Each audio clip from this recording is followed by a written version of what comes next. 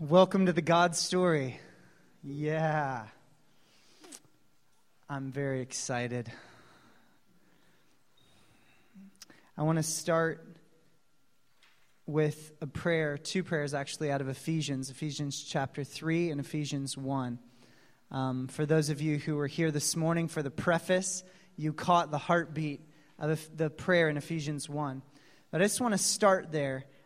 We are going to sweep through in 5 glorious nights from the beginning, God, all the way through to eternity. From creation to new creation, a sweep of thousands of years in 5 crazy nights. Are you guys ready and up for it? It's going to be fun. But we need God to do so on every level. We want to create an atmosphere in here where we meet with the Lord. Not just my voice speaking, but actually God's voice speaking. You have permission to encounter God off topic of what I'm saying at any moment.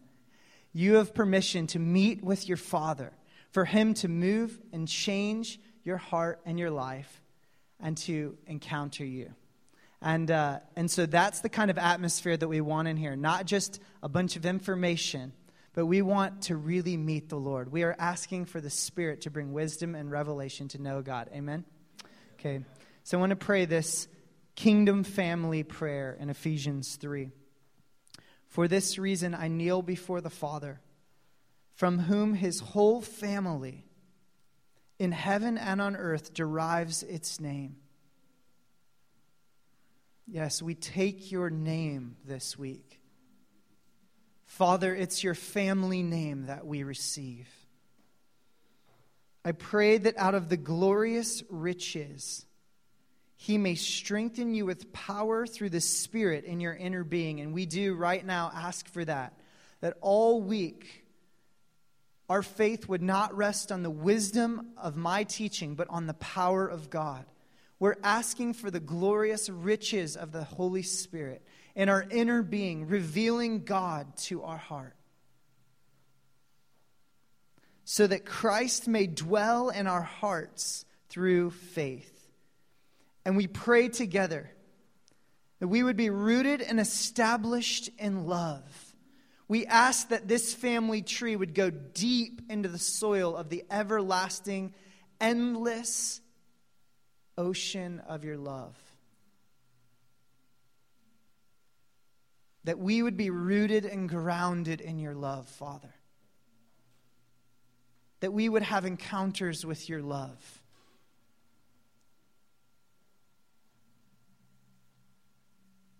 May we have power together all week, all the saints, to grasp how wide and long and high and deep is the love of Christ, and to know this love that surpasses knowledge, that we may be filled to the measure of all the fullness of God. We're asking for the endlessness of your heart for us, Father, for you to search it out and take us on a journey into who you are and your story. We want to be filled to all the measure of the fullness of God. And here you go. You get to be a part of the story. Now to Him who is able to do immeasurably more than all we ask or can even imagine, according to His power that is at work within us, to Him be glory in the church and in Christ Jesus throughout all generations, forever and ever. Amen. We keep asking that the God of our Lord Jesus Christ, the glorious Father, may give us the spirit of wisdom and revelation so we may know Him better. So we surrender to you as a family. We're asking for your imprint. We're asking you, Holy Spirit, to do what we can't do. Take us by your eternal wisdom and your unending revelation into the glorious riches of who God is, who you've made us to be, and what is our destiny in your story. We're leaning into you, and we know that you have a lot of fun revealing yourself. Amen. The God story. a few disclaimers. You are about to get an information overload. We're going to run through all of the Bible. And of course, we're just going to hit the moments that link it all together as God unfolds himself. But my heart and my dream is that you would get so captured with the big picture that you would spend the rest of your life filling in the details. It takes the whole Bible to read any part of the Bible. And this is about God unfolding himself.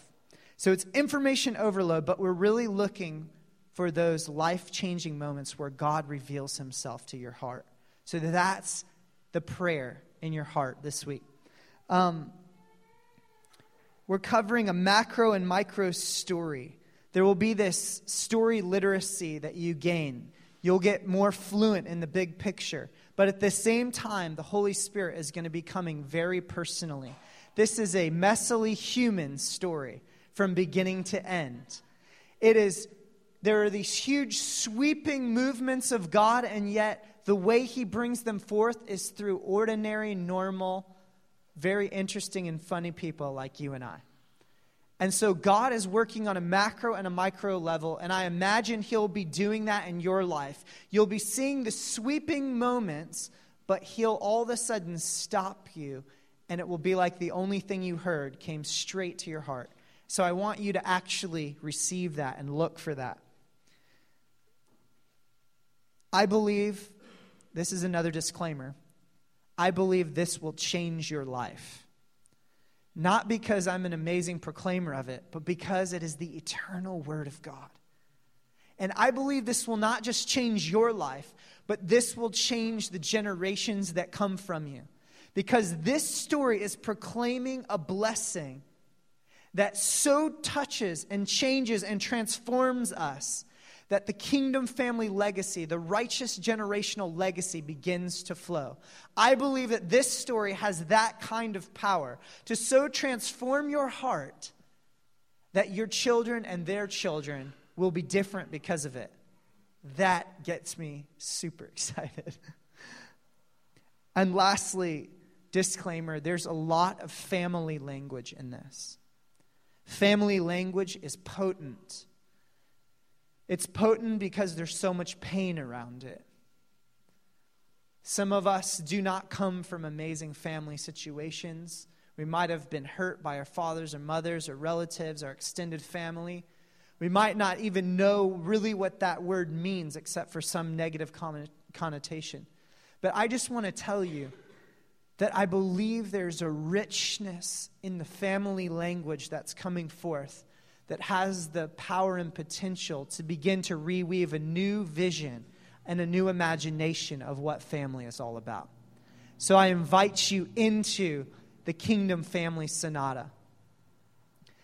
The sonata is like a classical form of music. When I was looking at the story, we've been doing this for about 8 years, and when I was looking at the story this summer to prepare and go to teach it to a bunch of musicians and creatives, God's showed a few of my friends and I this vision of the sonata. We were looking up the word recapitulation, which means a short summary word that sums up everything before. And through that search, we stumbled onto a form in classical music called the sonata. The sonata is a brilliant composition, and people in this room could explain it a lot better than I could. I'm not a classical composer, but essentially what it is, and this is where we're starting tonight, the introduction and the exposition. In the introduction, the musical piece starts in the home key. And from this place, in the introduction, it moves into the exposition where the major themes of the piece are developed. And the story is set there. But from the home key in the exposition, the song begins to move into what is known as the development. And in this piece in the music begins to move farther and farther away from the home key. And tension is created in the piece. And then in one fell swoop, the composer directs the orchestra back, or the musical piece back, and brings it all back home in what is known as the recapitulation. In one short summary, he takes everything that has gone before and fills it full with its meaning. And the last movement of the piece, part 5, which we'll hit on Thursday night, is called the coda. And in the coda, the composer moves all the way back to the perfect cadence and the original key, following out the musical piece of the recapitulation. It's amazing to me that the story is hidden in everything beautiful. This is the story that makes sense of all other stories. So, welcome tonight to the introduction and exposition of the Kingdom Family Sonata, the God story. I hope you're excited.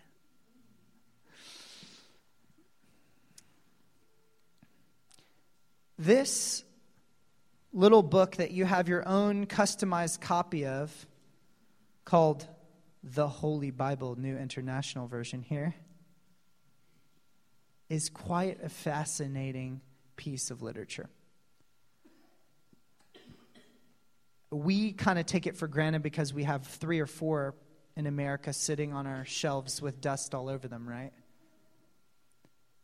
But I just want to tell you a little bit about it as literature. 66 books, written over 60 generations and 1,500 years by 40 human authors in 3 languages.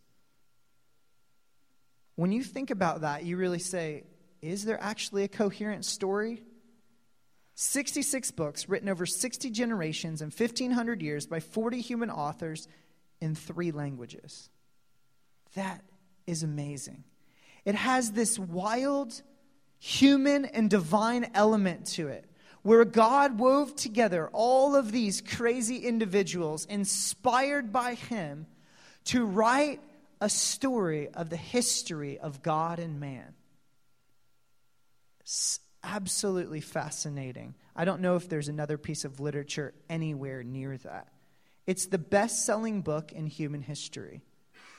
It's never on the New York best-selling list because it would win absolutely every year, 2,000 years from its written date. Does that blow anyone's mind? It's translated into 4,661 languages, but Wyclif's working on the remaining 2,000, and they hope to do it by 2025. Go Wycliffe.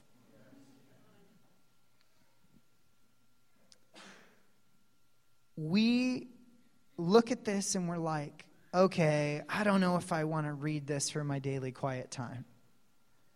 And yet this book is stained in the blood of martyrs. We have this translation. We have the words recorded because over time, many, many people have laid down their very lives so you could have your own personal copy. That is incredible. And this is the book that transforms lives of every age and every generation. It is the book that changes very nations. But I am not here to talk to you about the Bible as literature. This is not primarily about you having your daily quiet time. It's not primarily about you living the right way or getting direction for your life, firstly. This is the story of God. That is what blows me away. It's the story of God. As though God were to sit down at a table with you and say, hello, I'm God. I'd like to tell you my story. Would you like to get to know me? God is so kind to have given us a history of the unfolding of himself. God would be just generic deity if he wasn't unfolded in a history. How would we know? We see this word Probably no word is diminished more in the English language than the word God. Maybe the word love and maybe the word family, but those are all the same reality. I love the story of St. Francis. St. Francis's disciples used to say that sometimes he would go up on a mountainside and they would kind of be at a distance while he began to pray. And they would hear him utter his first word of prayer, and he would say, God. And they would keep listening. And an hour or 2 hours would go by, and they would have never heard him utter another word. That's the fascination I'm talking about. A heart so filled with God that even the mention of his name sends us on a tailspin into the endlessness of knowing him. We're here to say that what we know of God is just a fraction of God. I love this quote by Philip Greenslade. He wrote a book called A Passion for God's Story, which I highly recommend. The Bible is essentially God's story. God is both the chief character and the author of his story. He is the chief character and the author of his story.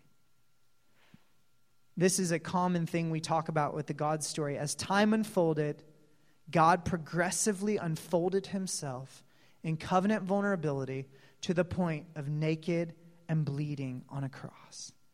When you open up this word of God, what you begin to see is God in progressive relational vulnerability, bearing his heart to us, unfolding his nature, and we learn that love is patient. Love is patient, and love unfolds over time. God didn't drop all of his understanding and revelation on humanity all at once. He had this beautiful, long, slow, historical unfolding of his being. I think that's incredible.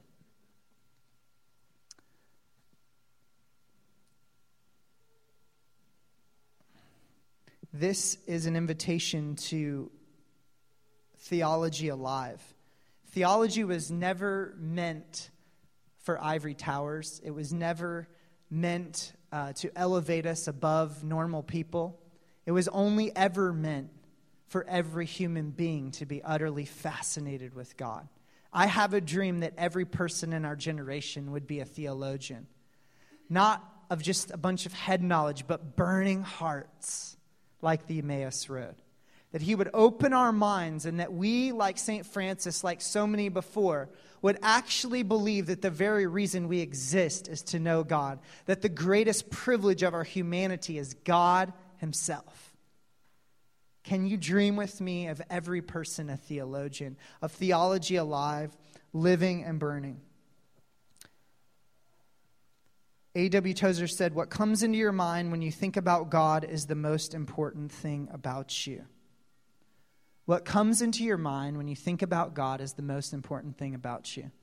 I want you to close your eyes, and I want to do the St. Francis experiment with you. God.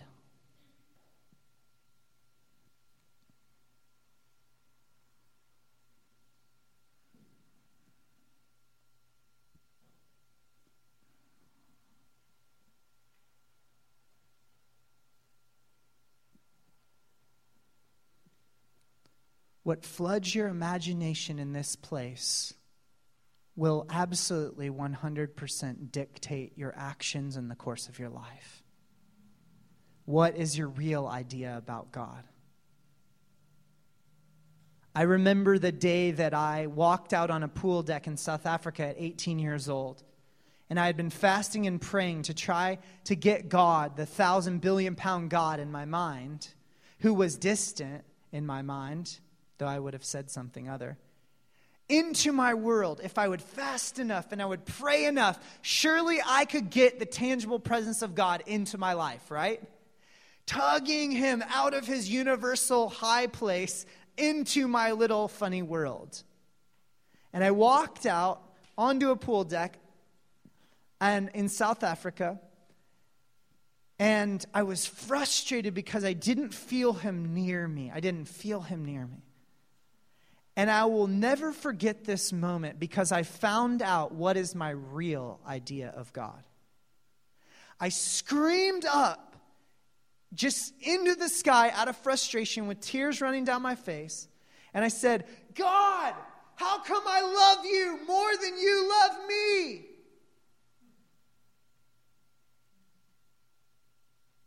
And it bounced back. You know those moments where your heart's revealed. It was like I could hear it 1,000 times louder, and I'm like, that's not theologically correct. Right? But I had viewed God not as my dad, but as someone who was distant. Through relationships in my life, I had always been the one who had to work so hard. And if I didn't work hard to make the relationship work, would it work?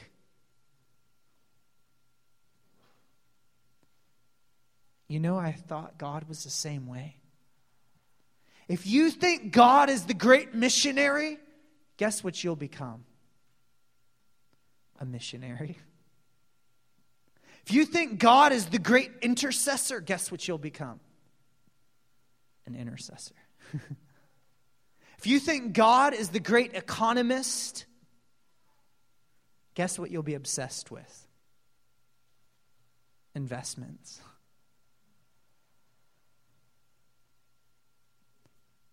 I believe God wants to establish himself not just as a missionary, not just as an intercessor, not just as an economist, but as a dad who goes on mission, as a dad who lives to intercede, as a dad who rules the economy of the universe. Oh, that we would be detoxed from the orphan and the slave ways of our performance. I believe this story has the potential to reveal God in the way that Jesus supremely revealed God. It's not to discount the aspects of God's activity, but it is to appeal to the fundamental being of God. Abba, Father. Abba, Father. Daddy God.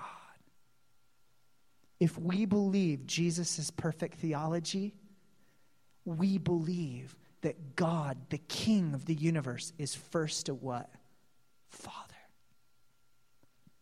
This will utterly transform the face of the earth. What is your real idea of God? The greatest thought we can possibly entertain is of God himself. I love that. We believe Jesus is perfect theology. And it takes God to know God. Every moment of your life that you have seen God, not as you have made him to be, like I did on that pool deck, but as he really is a humble self-disclosure from the love of God's heart to you. Every moment of your life that you have seen God as he is God revealing himself. It takes God to know God. And what we know of him is just a fraction of him. Are you ready to step into the story? Open to Genesis 1:1.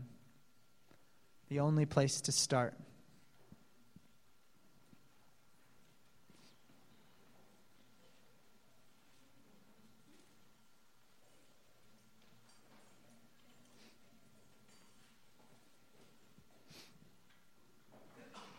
You can wait on that.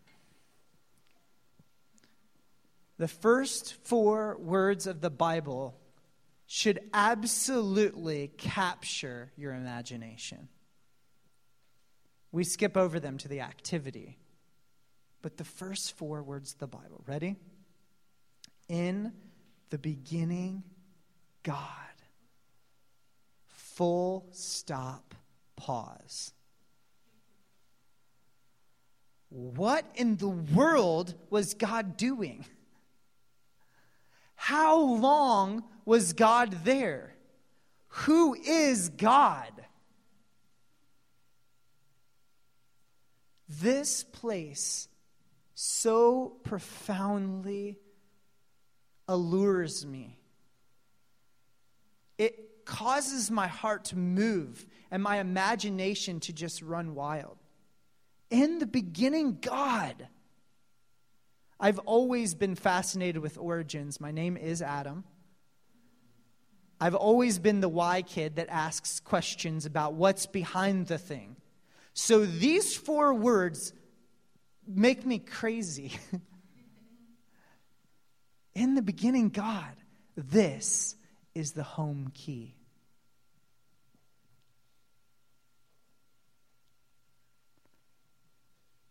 We find out just a little while later, and even more as the story unfolds, that God is one and that God is 3 persons.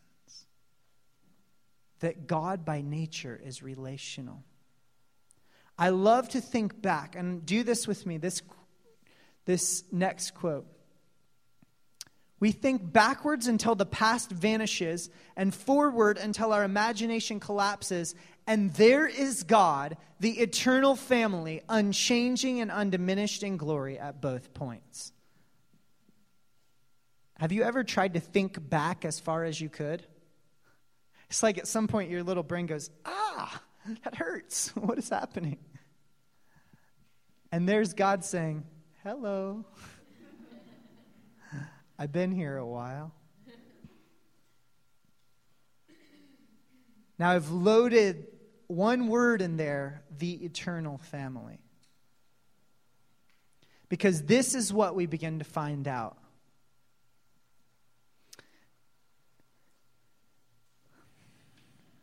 I want to read this, John 17:5. We are going to reimagine glory together. Glory is not about it raining inside, though if it did, I would walk through it. I think that happened in Reading recently. We're like, what else would you do? We walked through it. Glory is not about gold teeth or gold dust falling, though that would be an interesting phenomena to have happen. I'm open to whatever. I want to reimagine glory as the very nature of God in interaction, in character, and in substance. The word glory means substance or weightiness. There's so much hollow in the world, but in God there is weight and there's substance. In other words, the weightiness of God's very nature is glory. In John 17:5, Jesus gives us a snapshot into what was happening in the beginning God, the introduction. And I'm so thankful for this snapshot. Here's what he describes. He's about to go to the cross, and his imagination races back through Revelation to what he enjoyed forever. You guys ready for this?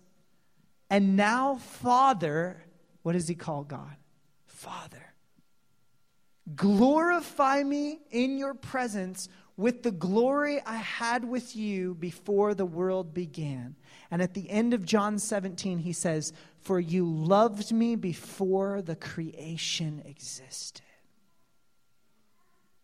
Baxter Kruger in The Great Dance describes it like this. The truth is, God is a circle of passion and life and fellowship. The Trinity is the most beautiful doctrine in the Christian faith. What the doctrine of the Trinity is telling us is that God is fundamentally a relational being. Do you feel that? God is a fellowship, a camaraderie, a togetherness, a communion. Communion has always been at the center of the very being of God and always will be. The Father, Son, and Spirit live in conversation. They live in fellowship of a free-flowing togetherness and sharing and a delight, a great dance of shared life that is full and rich and passionate, creative and good and beautiful. The Orthodox Church has actually had this since then. Just a lot of the other church has forgotten it. God is a triune family of fellowship, togetherness, mutual adoration, belonging, affection, insane party delight, joy beyond imagination, exhilarating, simply enjoying within their own relationships, fully satisfied, absolutely enthralled by one another's presence without competition. This is what the atmosphere of the kingdom of God feels like. I want to read one more quote. Gregory Boyd, repenting of religion. As Father, Son, and Holy Spirit, God eternally exists as perfect love. The Father, Son, and Holy Spirit ascribe ultimate worth to each other without any competition. Their eternal life together consists in the divine joy of expressing the absolute value each has for the other. Honor means to treat one another in accordance with your worth. God fully perceived one another's worth within their own triune fellowship, and the more they ascribed to that worth, the more their joy was increasing with measure. I do not understand this place, but oh my goodness, I want to be included into it. This is the eternal home life of God. This is the home key. Everything within you as a human being is waiting to be adored, to belong, to be cherished, to be accepted unconditionally, to be nurtured, to be loved, to be valued. How many English adjectives could I use? And you know why you're waiting for those things called home in one word? You're waiting for them because you're about to find out that you come out of the fellowship of the home life of God. Your being is designed to receive back the place it was taken from. Oh my goodness. If you can rehearse the home key and develop an appetite and a taste for it, you'll begin to know when the kingdom is near you. Joy, peace, right relationship, honor, value, belonging, adoration, affection, perfect love, no fear, no competition, no anxiety, right in love. Oh, this place is magical. Fully satisfied.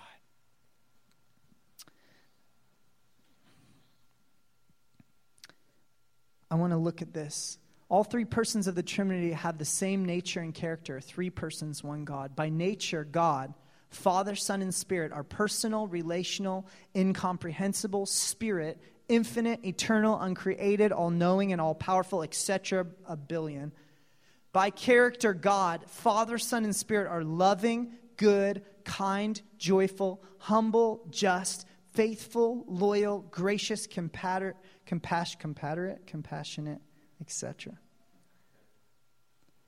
You could stay here so long. We're still in the first 4 words of the story.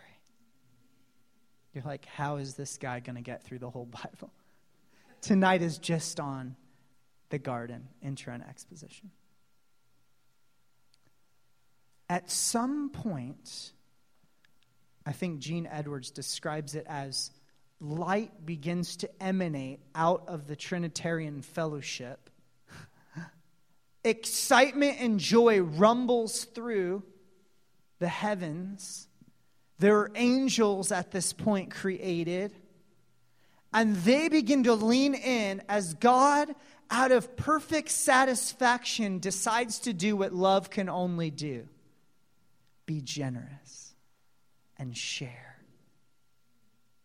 Who knows how long into that space God, within his own delight and imagination, said, we're going to share. This is too good to contain.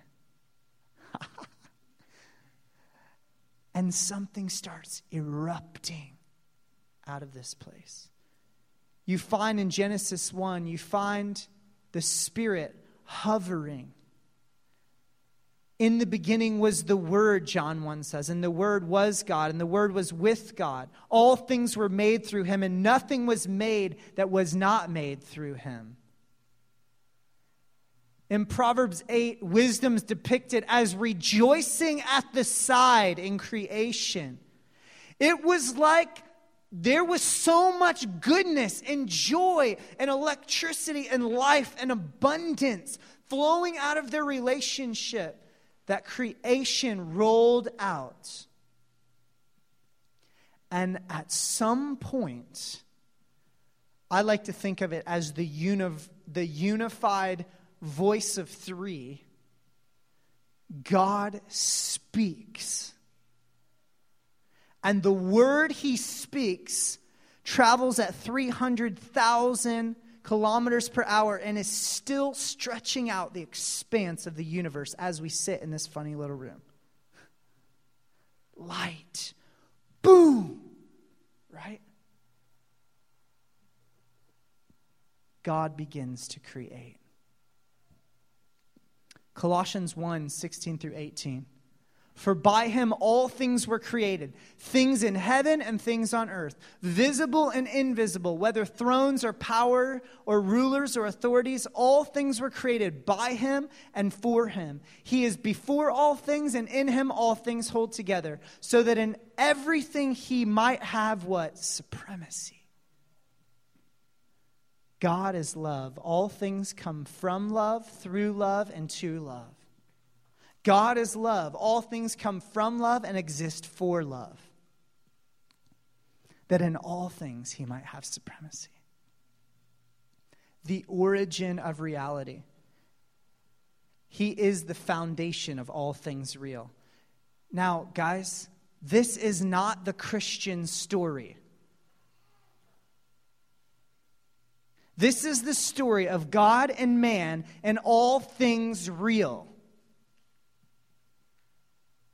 It's the story of molecules and squirrels and rainbows and blades of grass and very interesting winged things and golf, maybe.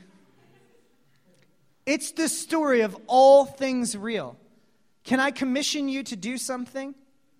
Steal back the story from Christians and give it to all living things, or at least teach them to share.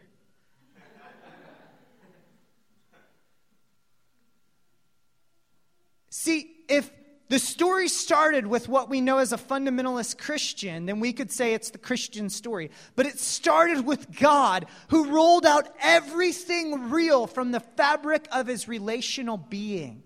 Every living particle, everything we know to be real, literally has Trinitarian family DNA inside of it.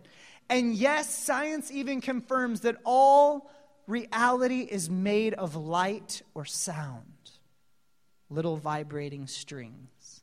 So maybe C.S. Lewis wasn't so far from the truth when he said God sang out the creation and it rippled and rolled out. This is the story, guys. If you miss the origin, you miss everything. It is the origin story of a large percentage of the planet right now.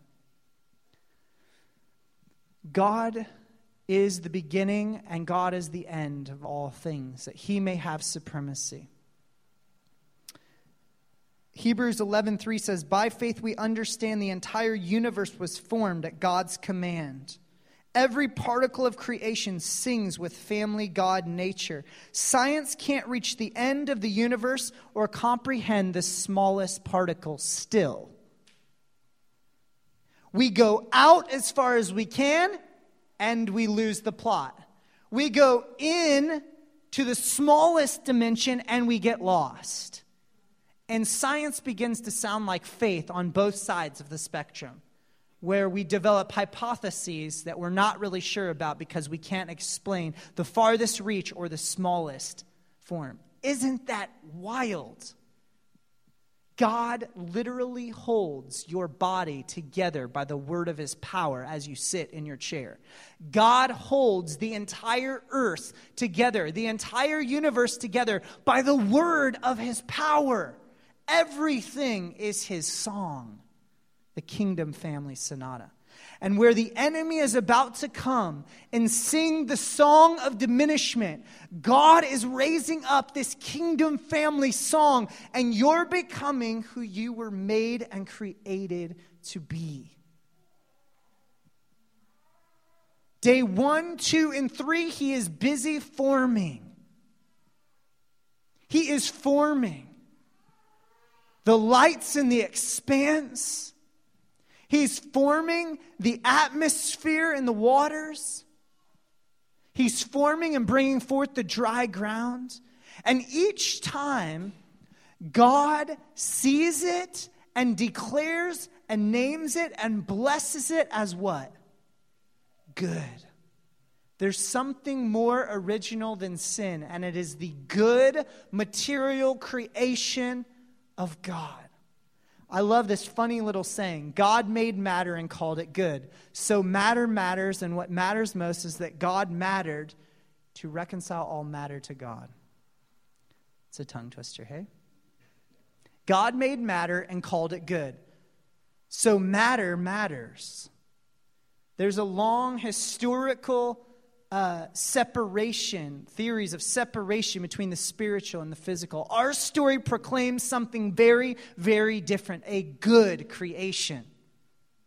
Physicality, the genius of God. Isn't that amazing? Matter matters. And what matters most is that God will become matter to reconcile all matter to God. All things reconciled in himself. Maybe that will help you remember not to be a Gnostic. Do not separate spiritual and physical. God declares it good. On days 4, 5, and 6, God begins to fill what he has formed. This is the way of God. Do you see that? In day 4, he begins to fill the light in the expanse with sun and moon, day and night. On day 5, he begins to fill the atmosphere with birds and the waters with living creatures. On day 6, he brings forth on the ground that he has formed vegetation, and then he's going to bring forth an incredible, incredible design from his heart.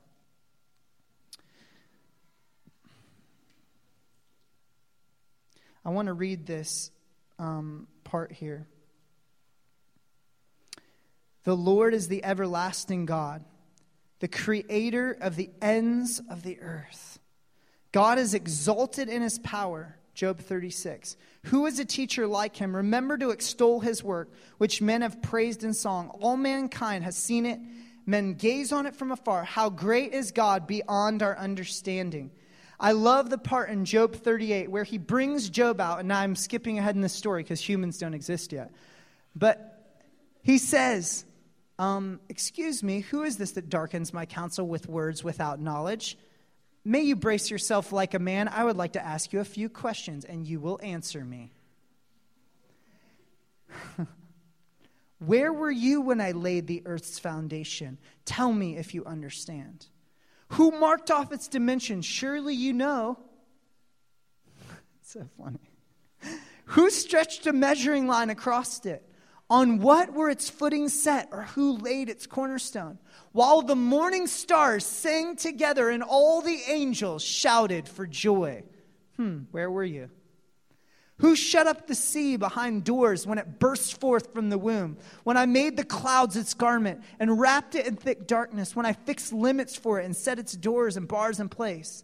I said, this far and no farther. Here is where the proud waves halt. Have you ever given orders to the morning or shown the dawn its place, that it might take the earth by the edges and shake the wicked out of it? Have you journeyed to the springs of the sea or walked in the recesses of the deep? Have you comprehended the vast expanses of the earth? Tell me if you know all this. What is the way to the abode of light? Where does darkness reside? Can you take me to their place? Do you know the path to their dwelling? Surely you know, for you were already born, right? Isn't that crazy? For you have lived so many years. And on and on. Can you bind the beautiful Pleiades? Can you loose the cords of Orion? Can you bring forth the constellations in their seasons? Do you know the laws of the heavens? Can you set up God's dominion over the earth? Can you endow the heart with wisdom or give understanding? Tell me.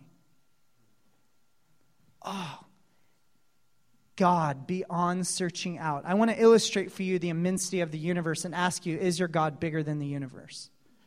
Okay, here's a little deal, right? Speed of light, 300,000 kilometers per second. Pretty fast. I wish my Toyota Corolla 97 could go so fast. I would be a terror in Kansas City. Okay, here's the deal. Just want to illustrate kind of the speed of this. This is how fast 300,000 kilometers per second is. If I had a light gun and I could do this, and I shot the light, and it went around the earth all the way around, it would pass through my body how many times before I could move out of the way? 7 times. Pretty fast, right? I mean, that's all the way around the earth. I think the earth's 25,000 miles around. 7 times before I can step. Speed of light. Boom, out of God's mouth, okay? At the speed of light, I get in my Toyota Corolla, and I can go in the speed of light. This is my fantasy. And I want to go to the moon. How fast do I get to the moon at the speed of light? Any guesses? 1 second. 1 second. That's fast. I'm in the moon in 1 second. Everyone go 1001. You're on the moon. Okay. Wow. All right, that was good travel. Okay, the sun is 91 million miles away. How fast can I get to the sun if it takes me 1 second to get to the moon? Any guesses? Anyone? 8 minutes. You know this. Awesome. Okay, that's pretty fast. 8 minutes. She just did the math in her head. She knows the distance and I'm just kidding. 8 minutes. Okay, we live in the Milky Way galaxy, a moderate galaxy in the universe. How far does it take me to get to the edge of the Milky Way galaxy? 8 minutes to the sun, 91 million miles away. How far to the edge of our little galaxy? 50,000 years. Okay, that's big, kind of. When the Hubble telescope went up, they're like, here's this dinky little thing we finally made to get it up in the atmosphere. It turns 17 more galaxies immediately. Okay. You're like, okay, yeah, cool, big. They estimate there's 10 billion galaxies in the universe.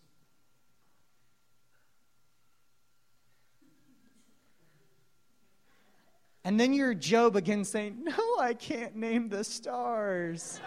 I can't do it. I'm sorry. You can? Nah, come on. Immense. Really? Does he hold this in his hand? I mean, does he call them by name? His intimacy will only change your life if you understand his immensity, his grandeur, his greatness. David said, God, what are you doing with a mind full of me? God, you who made the heavens and the earth, why am I filling up your thoughts and imaginations? He said in the Psalms. Can't you understand why he's saying that? He saw God. What are you doing with a mind full of me, little dirty David guy dude out there? Dirty Dave, I'm sorry, David. David's listening. The other guys are listening. You ever get intimidated when you're talking about the saints and knowing they're listening to you? I am the God of Abraham, Isaac, and Jacob, Jesus says. Not was the God. I am the God, because they're up there hanging. We have a big sun, too. 25,000 miles around. Guess how many of our little tiny Earths can fit in the sun? 1 million of our Earths in our sun. Our sun is a little peon in the universe, just to give you some scale, okay? Guess, there's this other star out there called Antara. Guess how many of our suns can fit in Antara? 1 million Earths in the sun. Guess how many of our suns can fit in this other star? 25 million of our suns in Antara. It's a moderate star. There's this other big behemoth out there in the vast universe called VY Canis Majoris. Go check it out. Oh, Mr. Majoris, you are a major big thing. They don't even know what the scale of that is to that. What are we doing as the focal point of God's attention? And then the triune family gets a crazy, amazing idea. And laughter, I imagine, who knows what happened, erupts at their own genius. That was great. It's going to be very good. And they make a declaration that silences the heavens.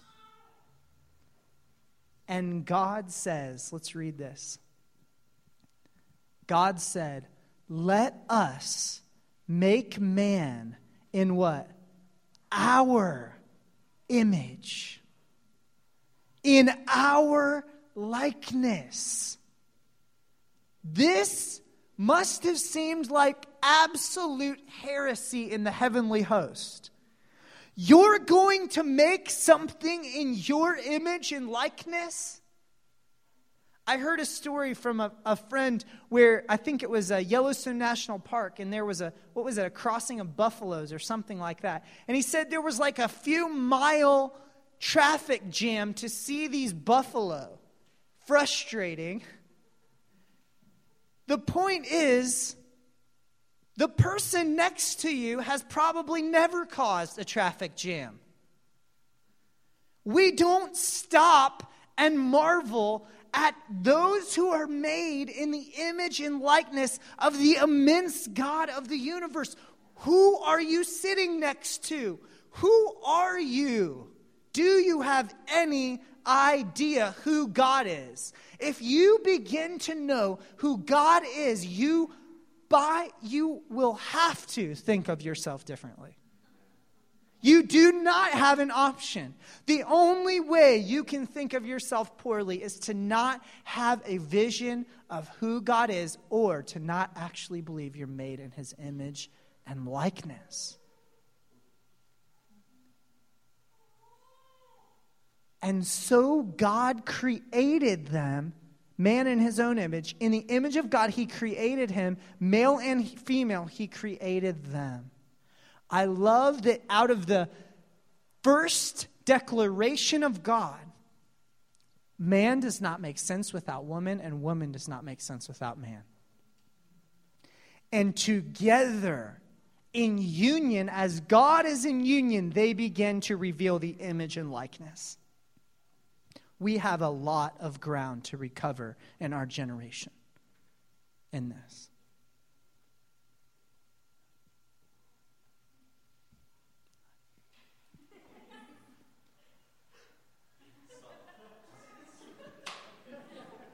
I'm gonna close this section before the break on this. Here is the stunning turn in the story. Plot means a secret plan involving careful foresight. When God conspired together to create a being that he could fellowship with alone in the entire created universe on one little tiny, you can't even say speck in light of the scope of the universe called Earth. You can't even say, you have to say invisible something, nothing. I mean, how do you even... And decides to turn all of his omnipotent power towards this little nothing something Earth thing. And even further down to these little tiny, what are we things? Here's the crazy thing. He's got a dream, and his dream is a family. Ephesians 1, 2, and 3. This is the good news of great joy for all people. That even before he made the world, God loved us and chose us in Christ. Who's that? He's not even shown up in the story. To be holy and without fault in his eyes. God decided in advance to what? Adopt us into his own family by bringing us to himself through Jesus Christ. This is what he wanted to do and gave him great pleasure. You are the focal point of God's infinitely powerful pleasure. He wanted you. He chose you. In fact, you were filling up his brain and relationships before anything was real or created. And he decided he would like to have you a part of the goodness of the home life of his family. The eternal family God wants a family of sons and daughters. Amen. Let's take a break. Verse 27 of Genesis 1. So God created man in his own image. In the image of God he created him. Male and female he created them. Verse 28. God blessed them and said to them, be fruitful and increase in number, fill the earth and subdue it, rule over the fish of the sea, and the birds of the air, and over every living creature that moves on the ground. This blessing is not like we say in the South, which is like, bless your little heart, which actually means you're not really that smart, are you? It's actually an incredibly dynamic thing when God blesses. God blesses them. In other words, he says, you have the ability to be like me. Be fruitful and increase in number and fill the earth and subdue it. To be fruitful would be to be in intimate relationship with God, bringing forth the life that comes in connection to God. But he wanted that life to spread. In other words, the glory of family relationship, the family glory of his likeness and his image to spread and to fill the earth.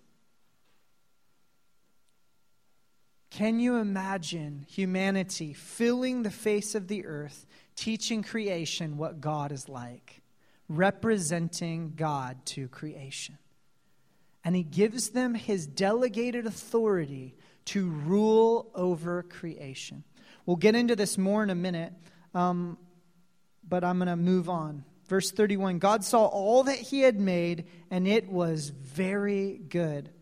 And there was evening, and there was morning, the sixth day. Thus the heavens and the earth were completed in all their vast array. By the seventh day, God had finished the work. Finished the work he had been doing. So on the seventh day, he rested from all his work.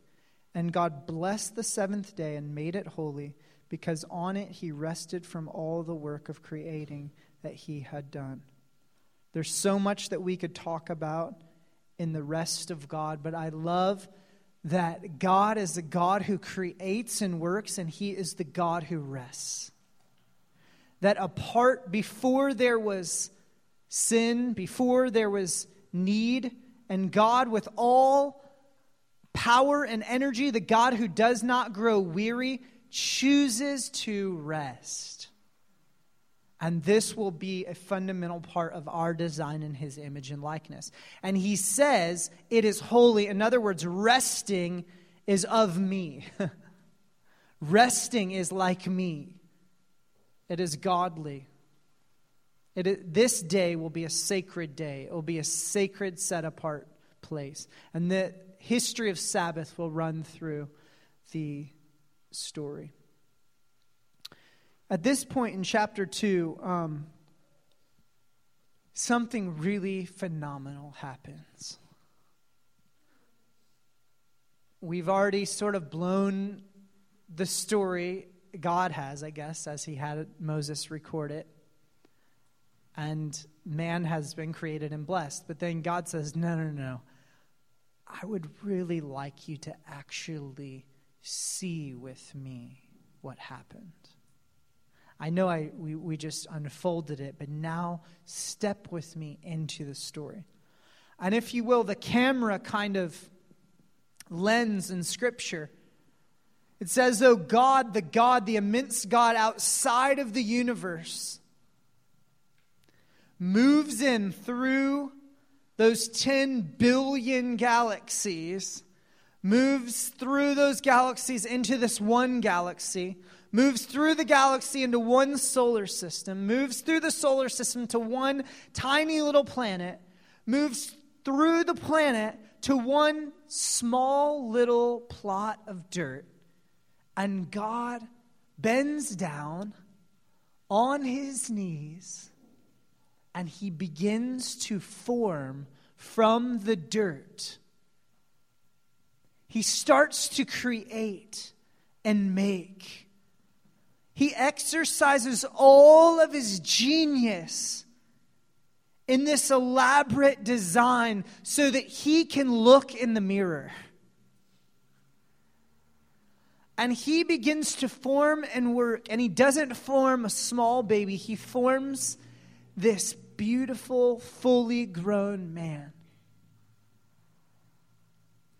And there lies Adam on his back. And again, I love to step into this part of the story. All of his brain capacity fully functioning, waiting. He has been formed by the hands of God. And instead of God speaking this part of creation like a master sculptor, he actually forms what we still cannot understand to this day. Things like the brain, how the entire physical body works together in union, the eyes, the ear. I mean, have you studied humanity? He forms from the dirt, but waiting there, lifeless, is this fully grown man. And God, once and for all, declares his intimacy with man. He gets down face to face and he kisses the dirt. And he begins to breathe. And as the life of God comes into Adam, fully functioning, Adam's eyes open.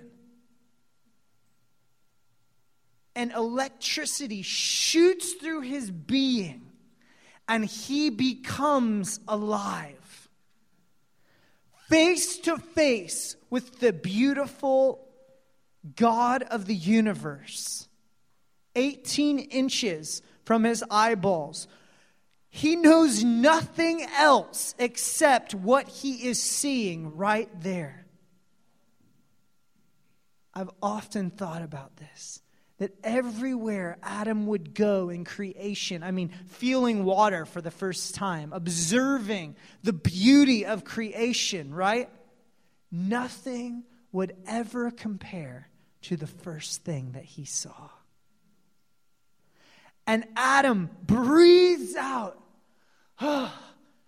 That's what happens when we have babies. That's the first thing they look for. That breath out into the air. And the first exhale is not oxygen, but is very God.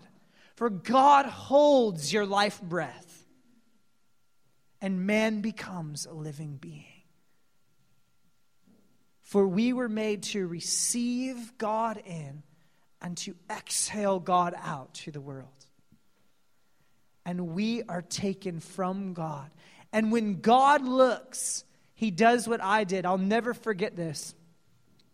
Our first child was Lily. And it was one of these amazing things where God had promised things over her life. And had called her light, pure white light. And he actually delayed the pregnancy or the birth about 2 weeks or so until she could be born, the first baby, into the new year. On the first day, God declared light. It was pretty fantastic. And we were downtown, and fireworks are going off over downtown as we're like in the middle of insane labor. And I'm like face to face with Julie. I'm doing all the hard work. I'm just kidding. I'm sorry, love, I'm sorry. And I'm coaching her, and she wanted me to tell her stories. So between every contraction, I'm trying to think of another story. This goes on hours and hours, and I'm face to face. Again, it's really the hard part's on me, and I mean, I was into it. I was like, game time. This is the moment of my life. I was enthralled, and we're like this. We're in it, team, and then we move through New Year, fireworks. We go a few hours into the new year, and a crowd begins to gather because this is going to be the first baby born at the hospital. Plus, Julie's not using any kind of drugs, and they usually don't have that at this particular hospital. So they're all watching this warrior woman in there bringing forth life. And at one point, I won't get too graphic with this, but she has a bar, and she is yelling, and she is losing her voice, and so she says, "Yell with me." And I'm like, game time, do it. I'm at her side, and and we're yelling, and there's no kidding, 8 to 10 people in the room with us observing this incredible display of something. It was classic. Yeah, they wouldn't let us video. And then the little beauty comes out. Boom. One push. Comes out kind of upside down, I think. And I'm like right there, not to get too graphic. And I'm looking. And because Julie hadn't had any drugs, Lily is wide awake. And she comes out. I'm about this far. And her eyes open. I'm like, oh my God. It wasn't just Adam that had electricity go through his body. God had electricity go through his body. Do you see that? When Adam opened his eyes, God saw himself. And my little girl was purple, and there was a thing on the head, and, whatever. She wasn't that bad, actually. And I'm like, she looks just like me. I don't know if that's a good thing. And God is moved. His dad heart, he's saying, I couldn't have done better. Look what I made. Do you feel this about your life? I couldn't have done better. And their eyes meet, and something profound happens. They are bonded. Out of me you have come. You exist from me to reflect me. I'll never forget that moment. And I took her, and I remember she's pretty intense like me, and she looked at me for 20 to 30 minutes, eyes wide open, straight in my eyes. And people used to get freaked out by Lily when she was little because she would just look the whole time.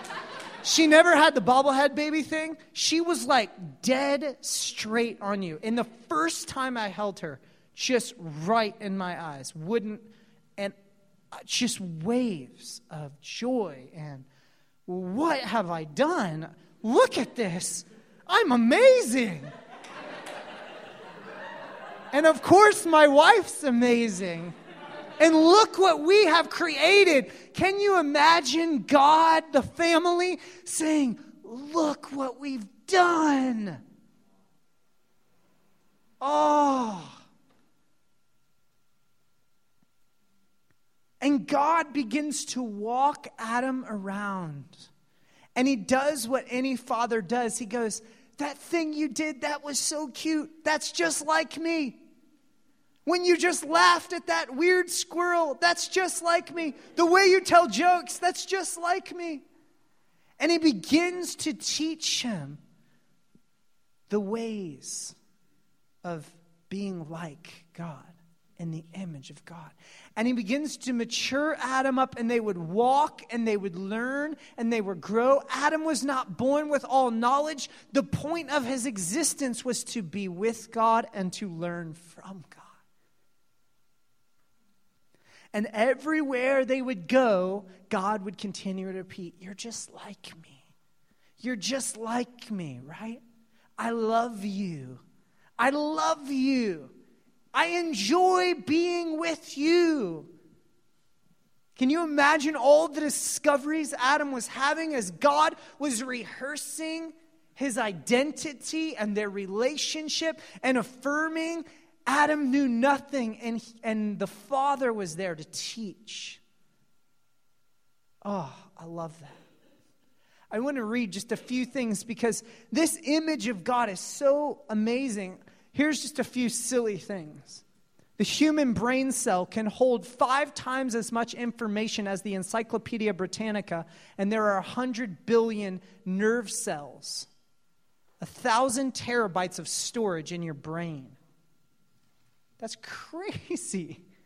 What is your brain? I mean, your brain, even though it's slightly diminished. And some of you might have done drugs. Whatever. Okay. Some of you might be on drugs right now. No, I hope not. Nerve impulses to and from the brain travel as fast as 170 miles per hour. The eyes receive approximately 90% of all of our information, making us basically visual creatures. Isn't that fascinating? More advanced than any camera ever designed is in your skull. These two things that are pretty colors, by the way. The focusing muscles of the eyes move around 100,000 times a day. To give your leg muscles the same kind of workout, you'd need to walk 80 kilometers every day. You blink over 10 million times a year. That's cool. The lungs contain over 300 million capillaries, tiny blood vessels. If they were laid end to end, they would stretch 2,400 kilometers or 1,500 miles.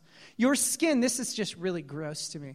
Your skin loses about 30,000 to 40,000 dead skin cells from the surface almost every minute. Whoa. Even though you do not see it happening, your skin sheds a layer of these dead cells every 24 hours and renews itself about every 28 days. Your entire body is creating and recreating as you sit there. Cells are dividing all over you. You are literally sitting inactive, and things all over the place are happening by the genius of God, including your whole skin being replenished every month. That's nuts. Every day, an adult body produces 300 billion new cells. You're a hard worker there.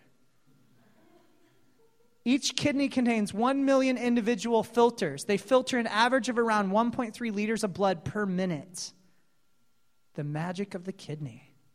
Human bone is as strong as granite in supporting weight. A block of bone the size of a matchbox can support 9 tons. God makes the bone, he's just like, let me just do this piece of architecture. What? We're still trying to build bridges. They're falling down. He's like, let me just make some bones out of dirt, and just because I can. I mean, about 32 million bacteria call every inch of your skin home. Hello. Your nose can remember 50,000 different scents. Some people are super smellers like me, and that's why cilantro tastes horrible. Anyways, humans are the only mammals to produce emotional tears. Okay, here's strange humans. These are some strange human deals. I should have just put pictures up. That's what Jeremy said to do. I'm just kidding.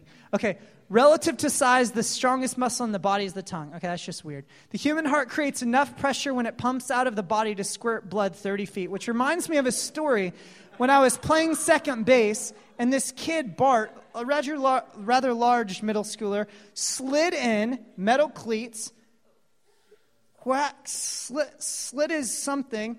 He's right there. I look down, and it's like Mortal Kombat. There's blood, head level. Now, at that time, I'm 4 feet. Head level. And the kid proceeds to say, "Time blew, I cut my main artery," without any tears.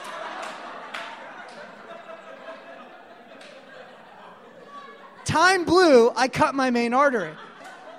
I am screaming. Blood is, anyways, it's... Your ears secrete more earwax when you are afraid than when you aren't. I could tell...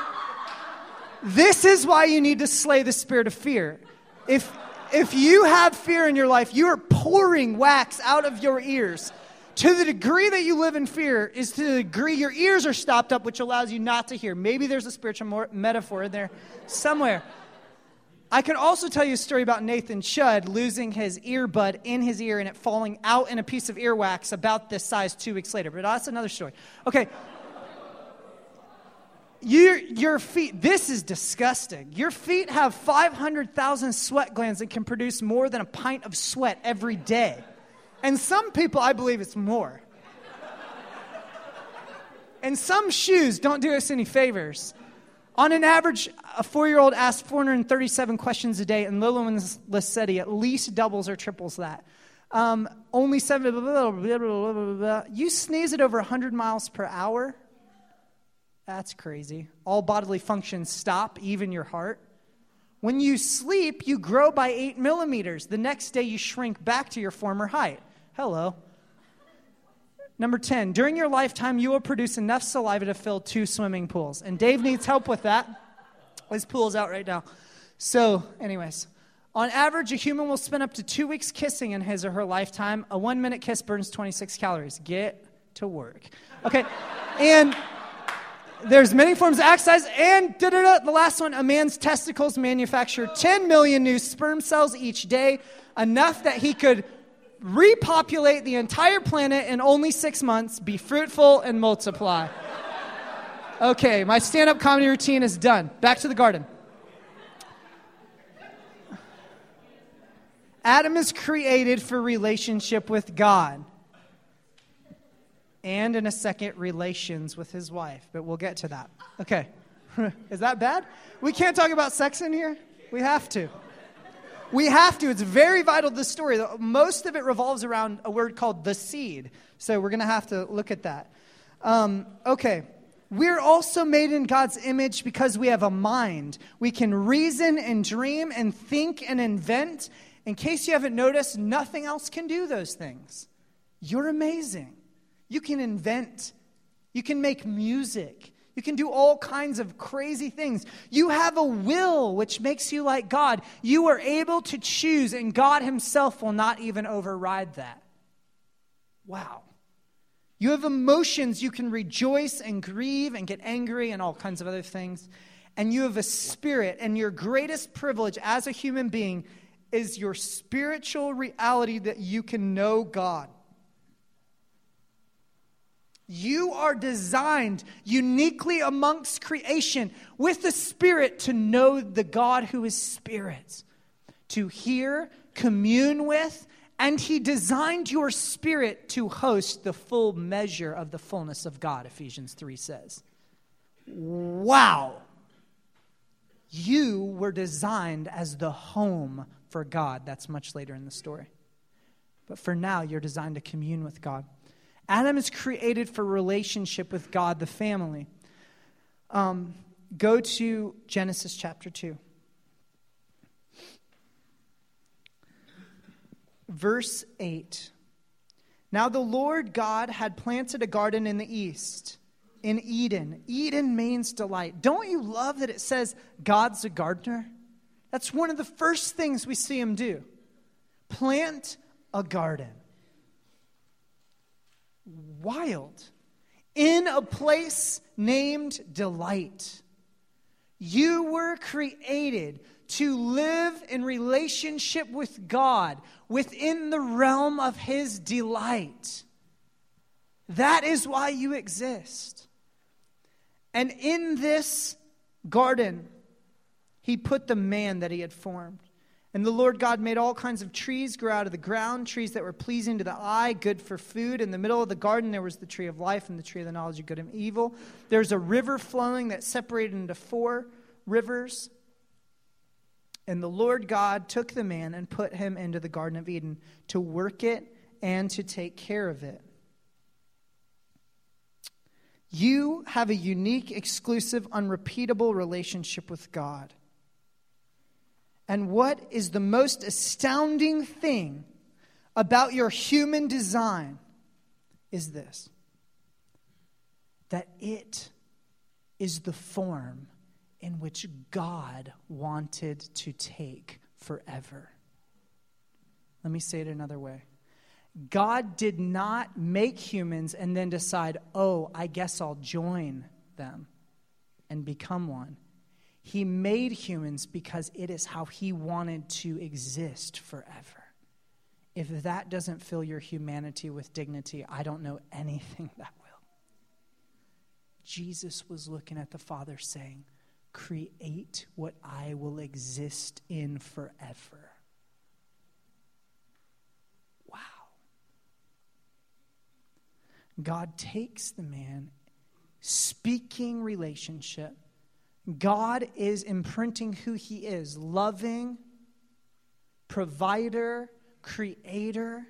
He's imprinting onto Adam who Adam is: secure, with a perfect relationship with Him, blessed with the authority to rule creation in His image and represent the triune God to creation.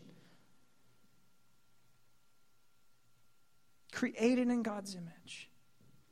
And God's walking him around and imprinting him with these things. And will you go to the next one?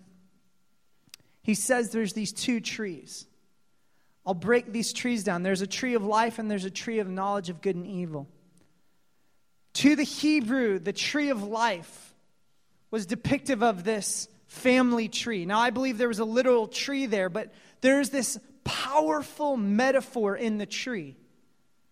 It's about lineage and legacy, connectedness and rootedness. In essence, the tree of life was this: I will not operate on my own, for my life comes in relationship to you. I am dependent on the one who gave me breath. I find my identity from the voice outside. None of you were created to find your identity from your own voice, but from the one defining voice outside of you. And the voice that created the heavens and the earth was creating in Adam his identity. The voice of God was telling him his worth and value in relationship to God. This was his life. You are to live in relationship to me. This is humility, the joyful surrender of relationship to God. Sons and daughters in joyful surrender to the Father. God is our life. There's this other tree. And Adam had the nature of God, meaning he had the ability, with the breath and spirit of God filling him, ruach, the word for spirit, with God's life filling him, in God's nature, he had the ability to agree with God and produce life in obedience to God. He did not have the knowledge of good and evil within him. This was not his grid. That had to come from another voice. And this was essentially this prideful orphan tree of independence, this alienation and slavery to performance, where we do what is right in our own eyes and we work for love. It is looking at the world from our own estimation apart from God, saying we will decide what is right and wrong, good and evil, in our own strength, in our own way, in our own standards. I'll introduce another character in a second, but he is the father of this tree. And the seed of his lies and deception is what created this knowledge. So go to the next one. God puts Adam in the garden, and he gives him authority and stewardship over creation. This is Genesis 2:15, if you look at it. The Lord God took the man and put him in the garden to work it and take care of it. Work is godly. It's before sin and it's before the fall. It's a part of the nature of God. Stewardship is beautiful. This place is where God says, represent me. Represent me. Bring creation into its God-given destiny and purpose. God's glory was revealed through the lives, thoughts, actions, words of humanity as they brought the whole creation under the rulership of God. That's a quote from Jonathan Bowler. God's glory was revealed through the lives, thoughts, actions, and words of humanity as they brought the whole earth under the rulership of God. They were blessed to be fruitful in relationship with God, blessed to multiply and fill the earth with his family image, and blessed to bring creation into the rule of God. That was their beautiful delegated responsibility. And God was teaching Adam that, and he was teaching him his ways. And this will become so significant for the redemption of the story. So I want you to soak in the original design of humanity. You were created to work, to steward, and to bring rulership to creation. Creation waits, saying, "Show me God." And it's absolutely tragic what creeps into the story. I want to look at Genesis 1:16. The Lord God commanded the man, "You are free to eat from any tree in the garden, but you must not eat from the tree of the knowledge of good and evil, for when you eat of it, you will surely die." This seems so intense and harsh, does it not? Lots of people have questioned this space in the story. But there's something that defines the core of love, and it's trust. And trust cannot be formed unless there's option and choice. And the test that is put in the middle of the garden is all about maturity. God puts a command with a very intense penalty for disobedience, for protection. And then he says, I'm using this command to grow you up in trust. Will you trust that I love you, I'm good, I have your best in mind, and I want to teach you the way to live in relationship with me. I want to grow you up into your sonship as my son of God, the dirt, Adam. I want to grow you up, just like we do with our kids. And he says, don't do this because it will mean separation from me. It's not just a bad cosmic penalty. It's a reality. If you separate from life, you're dead. If you separate from me, you cease to live. You will be dead. Physically and spiritually, you will be dead. For I am the source of your living being. And so God is preparing this crazy test.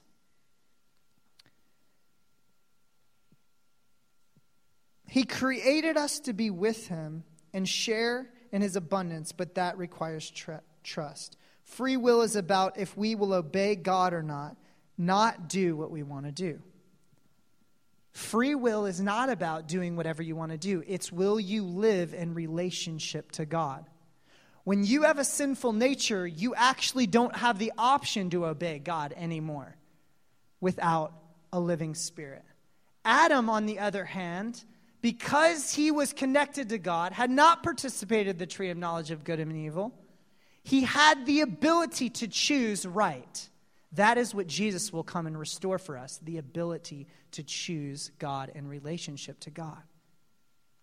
So Adam's propensity in nature was in agreement with God, but there was this free will test. And now will come into the story the one who is called the devil. The word devil means accuser. This is his strategy. Where he entered the story was as an angel who fell. The reason he fell is he wanted to take God's place of authority and deceived himself into thinking he could. And what happens in the story is he enters in jealousy, and this is the root of competition. That's why James says every evil thing comes from selfish ambition and competition. In his arrogance and pride, he thought, I will take back authority from God, and I will take authority over creation from man, and I will be man's authority and creation's authority. Do you see, if there's a break between God and man, man loses authority over creation as well. So here comes this crafty serpent, and the accuser speaks through a snake, and in a few words, perfectly crafted, in which Jesus calls him and his nature the one who is the father of lies.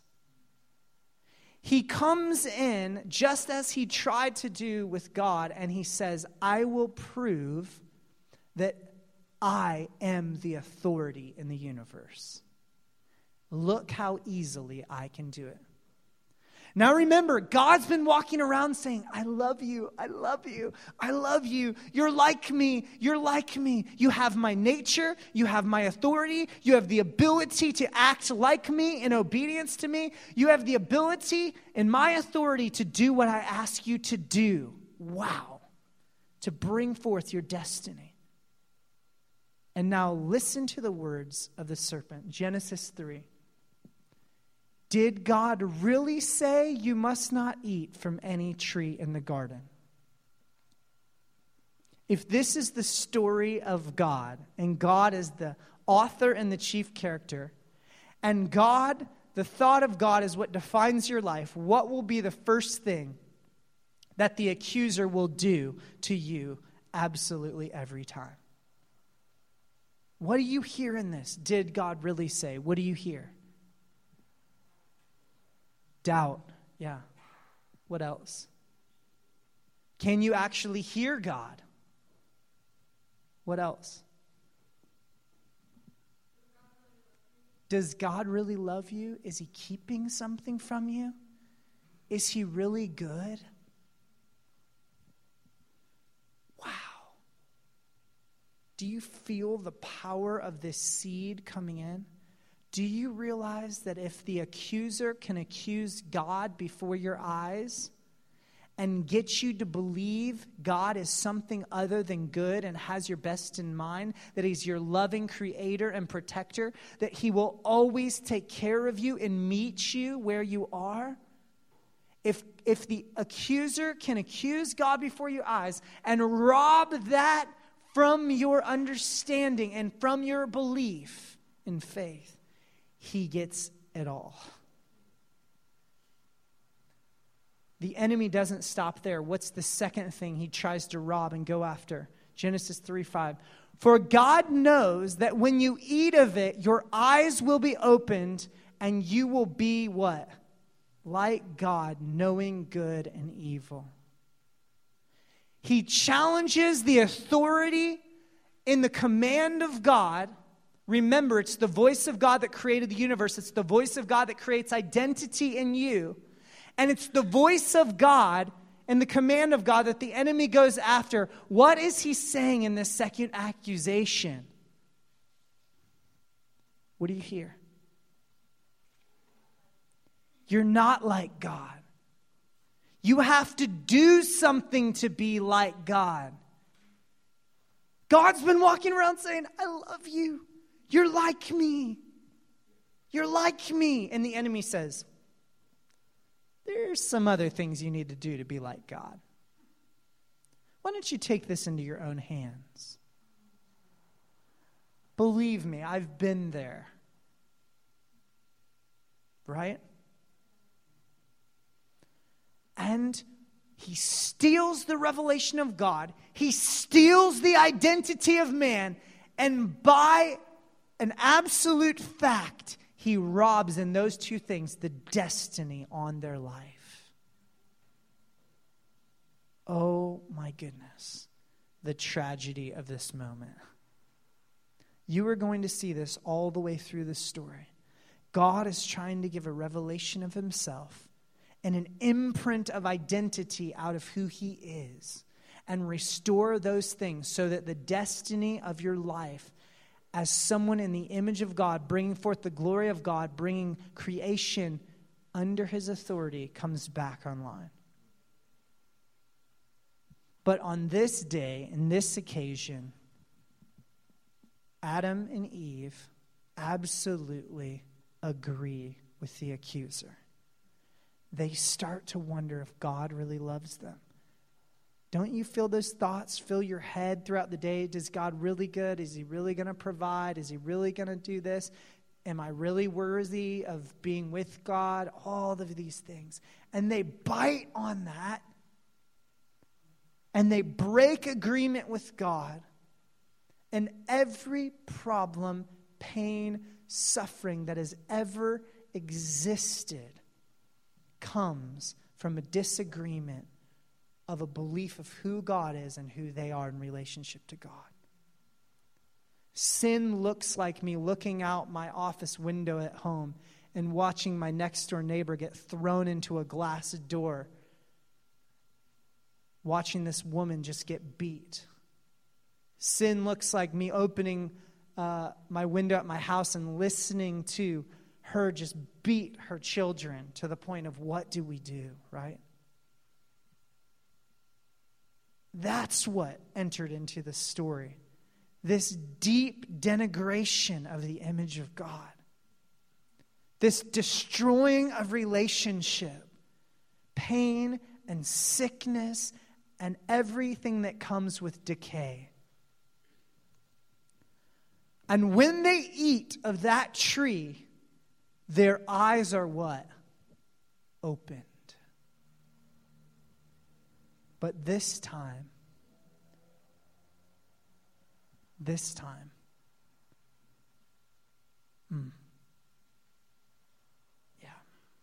they're aware of their nakedness. I have to go back in the story just a minute because I had forgotten something really amazing because I didn't look at my notes. Because it's one of my favorite parts and I can't leave it out. Before all this bad happened, I wish I wouldn't have missed it, but God had a secret. And he had made Adam and he had given him stewardship, and he declares something. He looks at Adam and he says, Adam,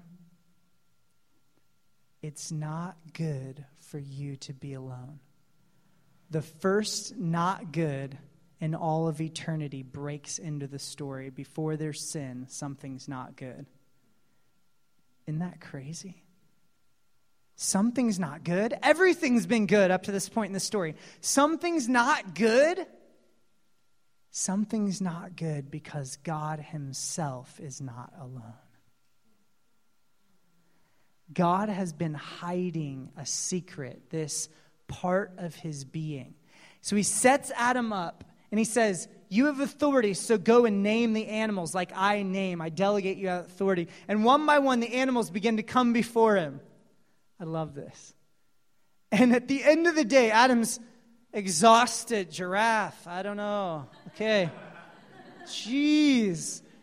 And the whole time he's like, God's standing and like looking like knows exactly what he's doing. He's mounting frustration of the not good. Adam's beginning to feel there's really no one for me. There's no one for me. There's no one for me. This isn't good. And God comes to him and says, I want to make a helper suitable for you. And he puts him into a deep sleep. This word for deep sleep, it's as though he was dead.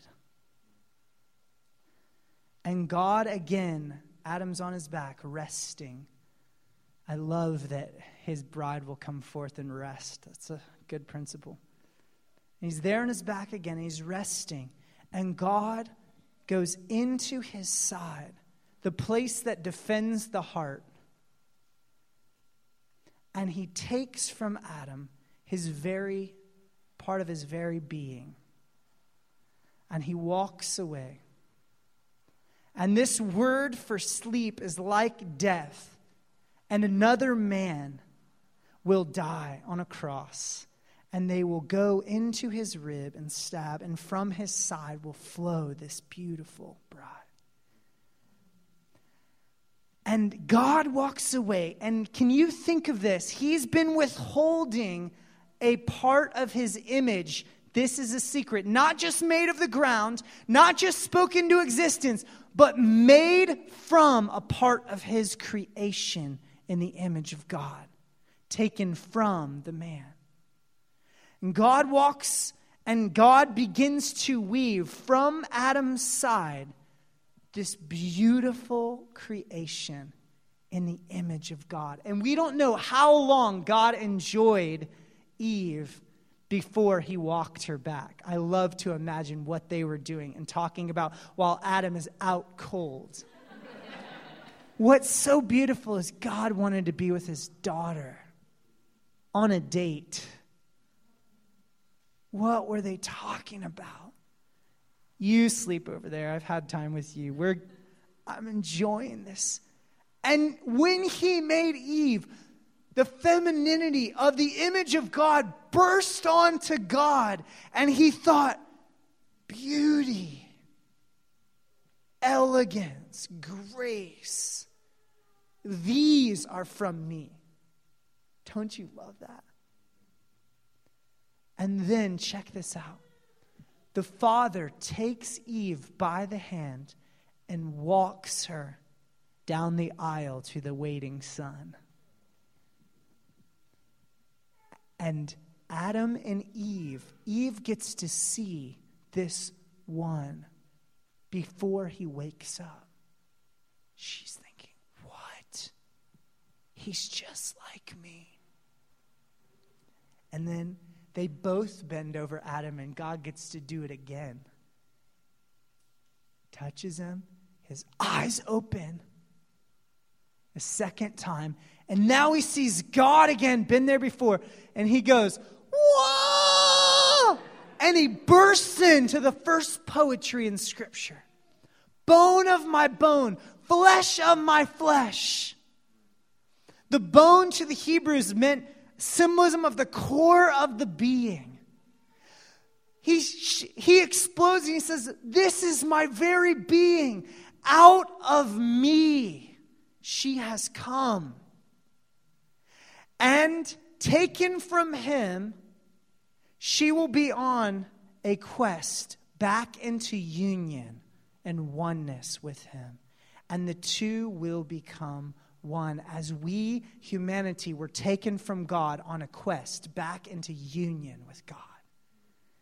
And when Adam sees Eve, it will be his continual reminder that he is returning to his source. That he is designed to be one with the one he was taken from, as the one taken from him is designed to be one with him. And this is covenant, and this is marriage. And they were naked without shame. When they took of that fruit, and their eyes opened again, this time it wasn't with poetry. It wasn't to the grandeur of God. It was open to their own embarrassing, shame-filled nakedness.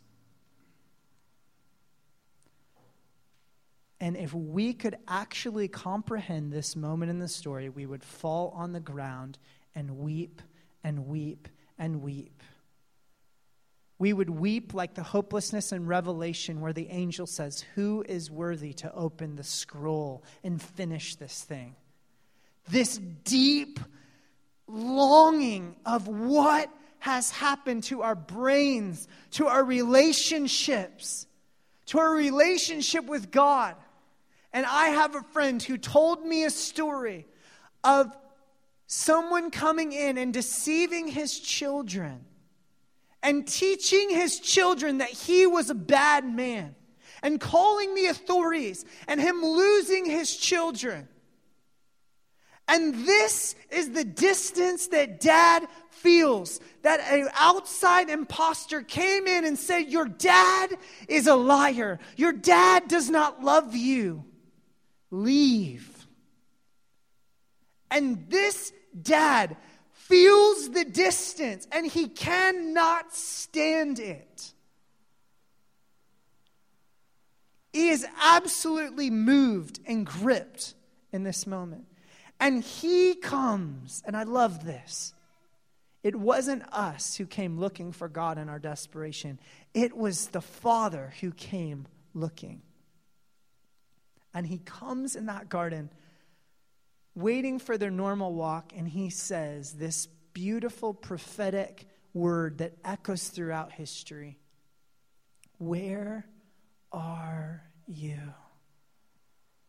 Can you feel the pain of that separation? Where are you? Adam, where are you?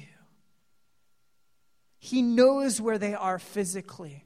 He's asking, what happened to us? Did you eat of the fruit? Immediately, horizontal relationship begins to break down and blame enters in. It was the enemy, the serpent. It was her. She made me do it. And where they were designed to function at a value with the Father, they are now looking around in their nakedness, asking one another, tell me how much I'm worth. Tell me how much I'm worth. Can somebody figure this out? And they begin to blame each other, compete with each other. And this horrible downward spiral begins to happen. And it's part of the curse that they will try to rule over one another, dominate one another. Where they had this beautiful mutual self-giving in their original innocence without shame, where they didn't exist to take from one another, but to give generously of their fullness with God. Now they begin to want to take and dominate and rule. What can I get to give me value?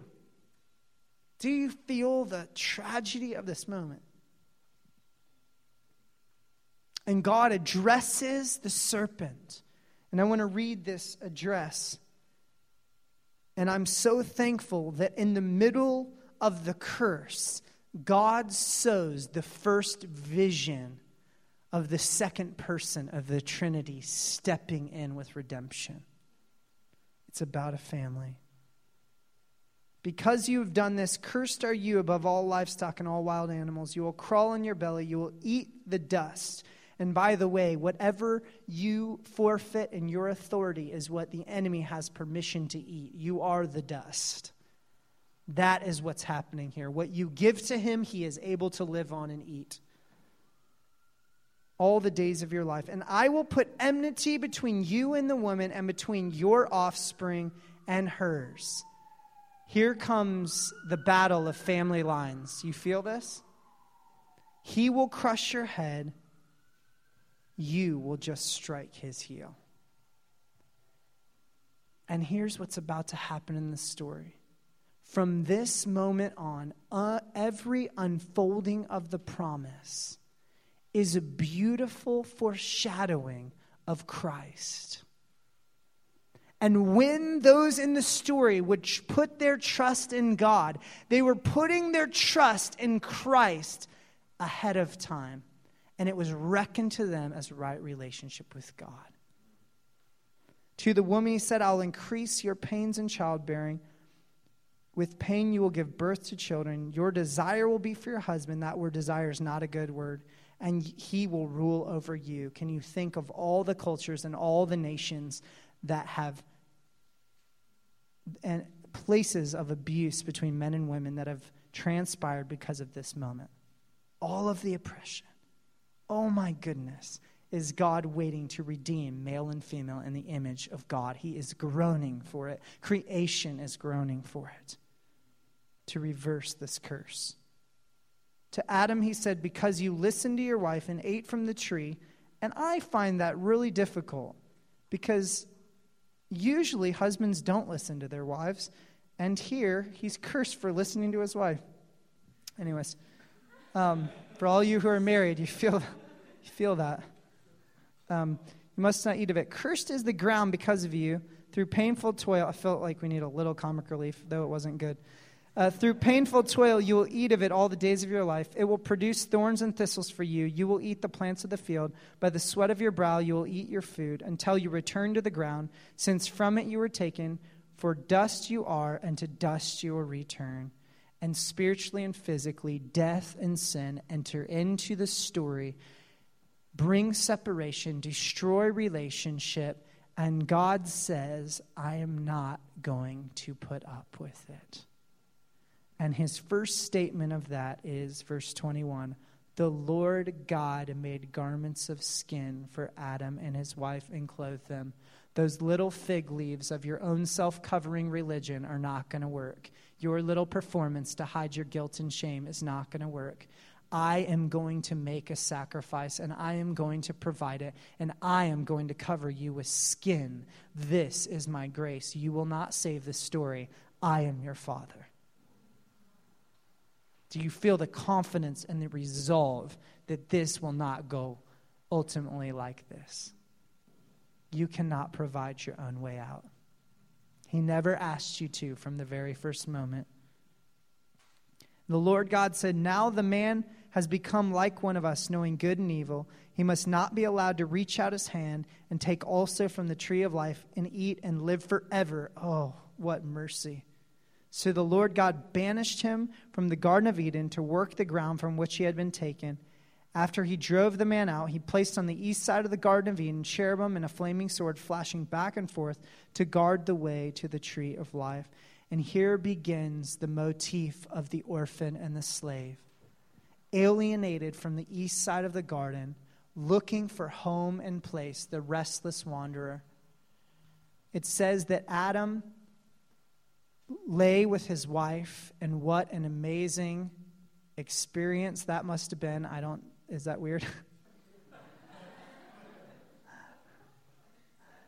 It is? And then, they don't have books on the subject. Her skin starts to grow. Can you imagine? They don't know how long it's going to take. Talk about trust and faith. She's growing, and they don't have a concept. And one day they see an elbow run across this little alien thing. And how's it going to work? How's this baby going to come forth? This is a crazy deal. And I love it. When Cain is born, Eve declares what God declared. Out of me has come this child. And Eve was named the mother of all the living. Isn't that awesome? They say, I can't remember the exact story, but I think the first 2 cars that were ever made in America got into a car accident. Isn't that crazy? If it's just a farce, this is what happens in the story. It's wild. God is with them, teaching them to worship, instructing them. How else? It couldn't be fair any other way. God's teaching them to give the first and the best. And Cain, the firstborn, brings his scraps. But Abel, the secondborn, brings the first and the best of his treasure to God in this sacrifice of worship. And God looks with favor on Abel and not Cain. And when he does that, Cain gets incredibly angry. And anger from pain and separation is like this seed that is waiting to consume him. And God comes to him and says, why are you so downcast? What is going on? And then he looks at him and he says, and this is the mercy of God. God always gives a way out. He says, sin is crouching at your door, waiting to overtake you. The imagery is of a lion waiting to pounce and devour and consume. And guess what he says from the very beginning?